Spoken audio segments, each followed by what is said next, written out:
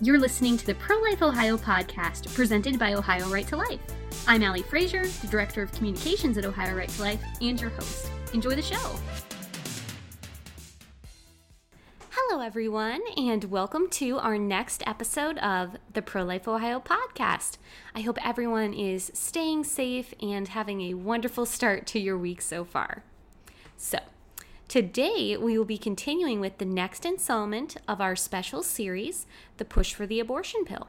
This series focuses on the spread of chemical abortions and how the abortion industry is pushing these dangerous drugs on vulnerable women in more ways than ever before. On today's episode, we have the honor of having Congressman Bob Latta, one of our pro-life champions on Capitol Hill, on to talk about the legislative efforts that are being made in Washington to stop the spread of chemical abortions and to protect life. Congressman Latta graciously took time out of his busy schedule to talk with Jess Warner, our Director of Legislative Affairs here at Ohio Right to Life, and we are just so extremely pleased to have him on the show today. Please enjoy. Well, today we have the honor of having Congressman Bob Latta join us in our conversation about chemical abortions and the push for telemed abortions. He's a pro-life champion in Congress and before that in the Ohio State House. So thank you so much, Congressman Latta, for joining us on our podcast today. Thanks for having me. Really appreciate it. Yeah, thank you. Now, as we've been discussing in this series, chemical abortion has become an increasing issue, not only in Ohio, but nationally and internationally. Our listeners have heard about the danger that it poses not just to the unborn, but to the women who take these pills. While abortions have decreased significantly in Ohio in the recent past, we've unfortunately seen an increase in the majority of abortions that are now becoming chemical abortions. We've also seen the abortion industry trying to take advantage of this current pandemic to increase their profits by pushing for loosened safety measures and regulations on chemical abortions. And in Ohio, we've seen that they have already begun bending the rules to offer a form of telemed abortion in Ohio. So knowing all of those things, as we've been discussing those issues, what has been your perspective on this issue as you've been working and introducing legislation like the Saves Moms and Babies Act? Well, again, thanks for having me on because it's so important. You know, the whole COVID-19 or coronavirus is changing really our world around us. And we also know that the pro-choice, especially Planned Parenthood, is trying to take advantage of this. So they're pushing state attorney generals. They're trying to file lawsuits out there to say that there should be more telemedicine when it comes to a chemical abortion. And it's really important that, as you mentioned, that there's a lot of reasons why we have to really stand up and fight this. We all know that we had about 862,000 abortions that were performed in the United States in 2017. And I think it's always important to put it in perspective that it'd be like the entire state of South Dakota, the population disappearing. Everybody gone. And we've also seen on the chemical abortion side that it's gone up by about 39% of all of abortions now. So during this time, they're trying to go out there and say that, we ought to be doing this, that, we're seeing more telemedicine. Well, telemedicine and abortions are completely different things, in my opinion. Yeah. Because, again, you have more complications. If a woman doesn't know exactly where she is in her pregnancy, it's dangerous. It's also dangerous what type of pregnancy she might have. And so it's so important that we make sure that we stand up on the pro-life side and fight this because, again, when you see what's happening across the country on the other side and what they're trying to do, it's absolutely dangerous. And that's really why that I'm so proud of what we've done in the pro-life movement. And that's also why I've introduced the Save the Mom and Babies Act. Yeah, well, wonderful. I really appreciate that perspective on it because I think it is so important to look at just, as we said, like telemedicine and telehealth push. There are so many good elements of the idea of having telemedicine, but we can't just apply that everywhere because there's clearly some instances that you can't do that. And it only increases the danger of those procedures. And I think this is a prime example of one of those things. Can you describe a little bit for our listeners what the Saves Mom and Babies Act does? Again, thanks again. It's really important because I really believe that again that when you think about chemical abortions, how dangerous they are. Because when you think about the REMS out there on that risk evaluation, and what that means is that these abortion drugs for chemical are very dangerous, and so what we want to make sure is that there's three things. One, we don't want the FDA approving any more abortion drugs like this. We want to make sure that you can't dispense over the internet or by dispensing through the mail. And we don't want you could have one source in this country just getting all these drugs out. And again, you don't know who those people are or what their medical conditions are. And we also want to make sure that the FDA cannot change the labeling.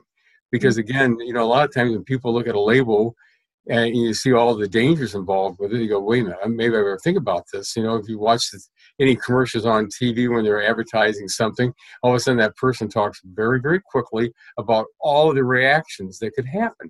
But this is important because you could end up in the hospital or dead because again, that these are dangerous drugs, and that's why they have the labeling on them now, and that's why we have to make sure that those labels stay on those drugs that are already out there, that the FDA is approved.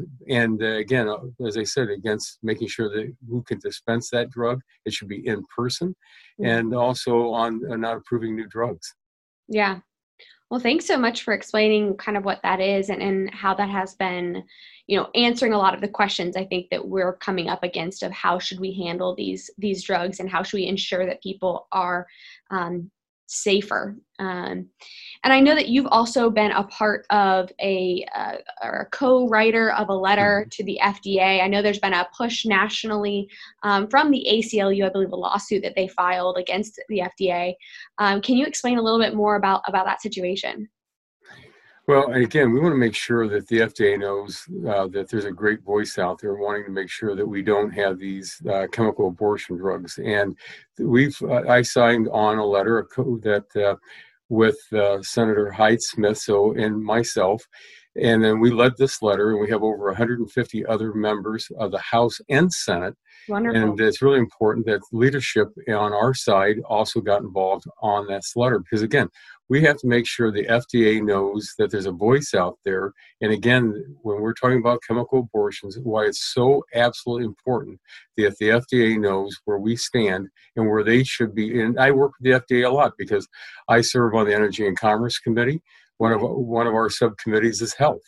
And so I've done a lot of work with the FDA through the years, but at the same time, we have to always make sure that the FDA knows where people stand out there and how important it is that we let them know that, well, wait a minute, this is a dangerous drug. This is why there's the REMS on it. This is why that, when you think about the number of chemical abortions in this country and the risk and the high rate of hospitalization at ERs that occur. So this is why we want to make sure that we get this done and make sure that the FDA hears our voice. Yeah.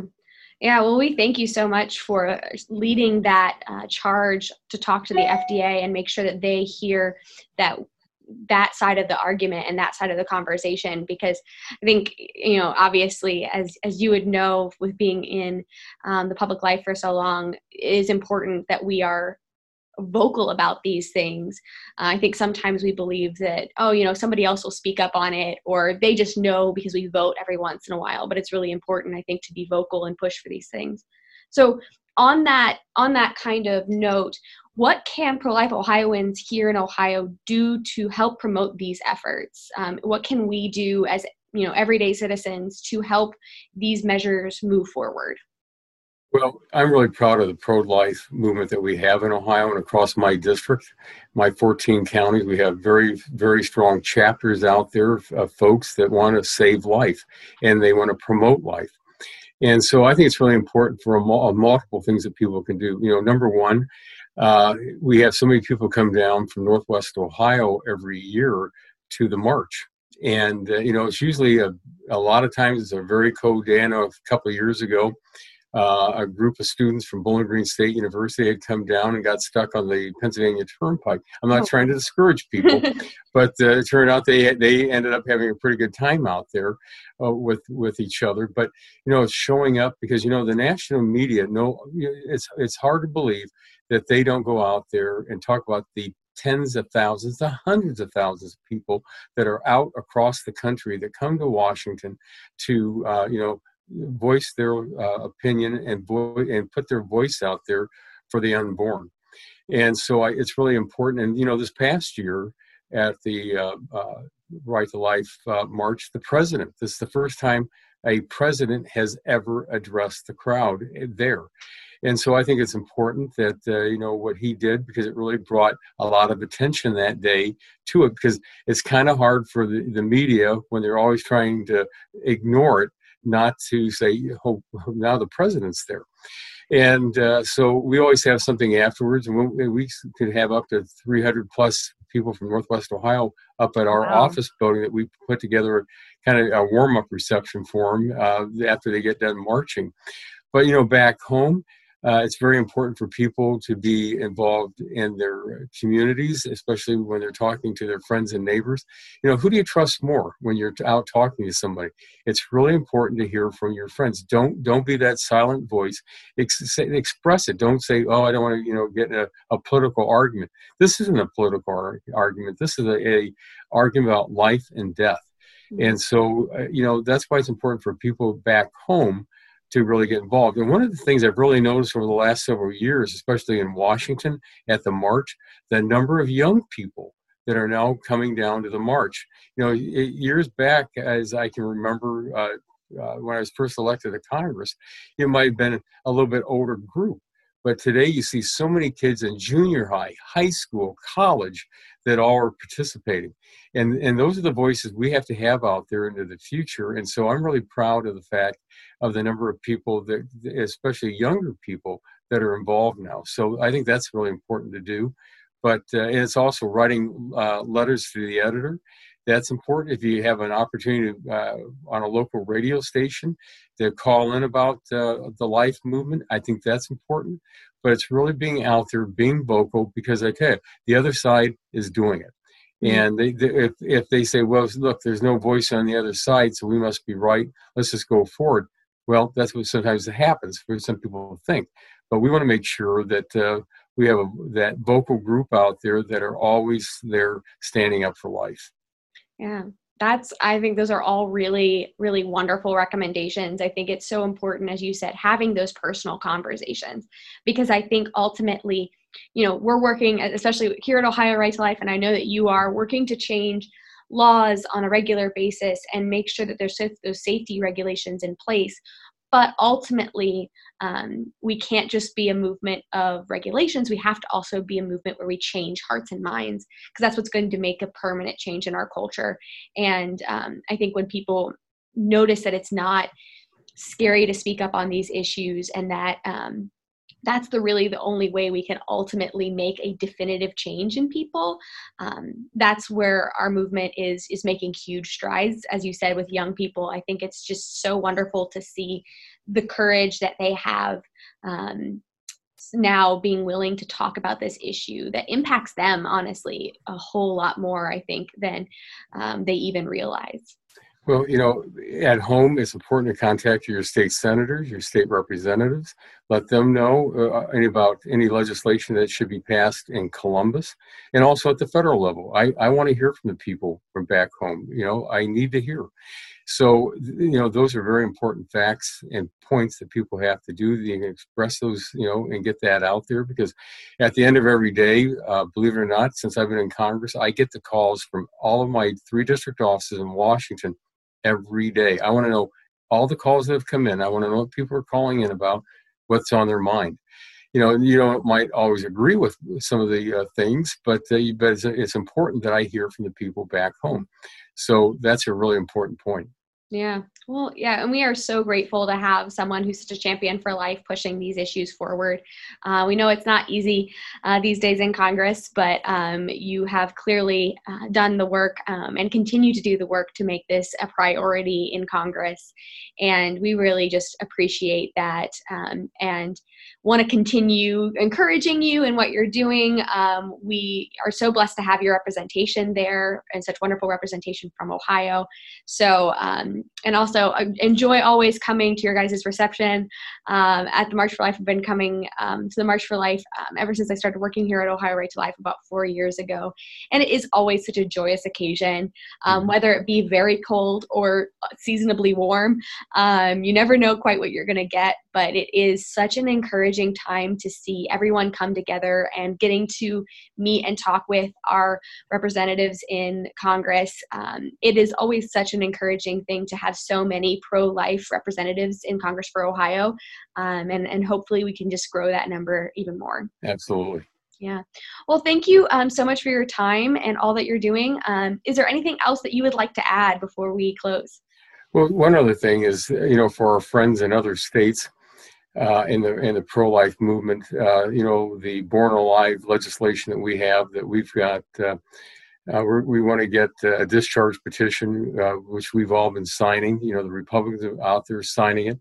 We got to get the Democrats, because we can get close and force that bill to be brought up. But it's hard to believe that folks don't want to save innocent lives that are born during an abortion. And so we want to get that legislation out there, and but that's another important thing. So folks can contact members here on the other side of the aisle that have not signed on to it in the state of Ohio and across the country. It's important because, again, we're talking about saving lives, and it's hard to believe that anybody would say, and even we have elected officials from other states, governors, in fact, that say that it's all right to let a baby die that is born alive during an abortion. Yeah, that is such an important piece of legislation, truly. Here in Ohio, actually, we had in the Senate a resolution to support the passage of that bill in Congress. And interestingly enough, it passed unanimously. Democrats and Republicans voted for it. And later on, we've introduced a similar piece of legislation kind of to mirror Congress's bill. And unfortunately, the Democrats then split on that bill, on that one. But I think it really has started a conversation that's really important of how far they're willing to take this, and really where is that line that's too far. And obviously we think that all abortion is too far, and any life loss is terrible, but to really point out the fact that this should be something we can come together on. This is not an issue that should be divisive. We're talking about a baby who's been born alive. And so we really appreciate you advocating for that and pushing that bill forward. Absolutely. Thank you. Well, thank you, and I hope you guys have a wonderful rest of your day. Thank you so much for joining us, and hopefully we'll get this again soon. And thanks for all you do.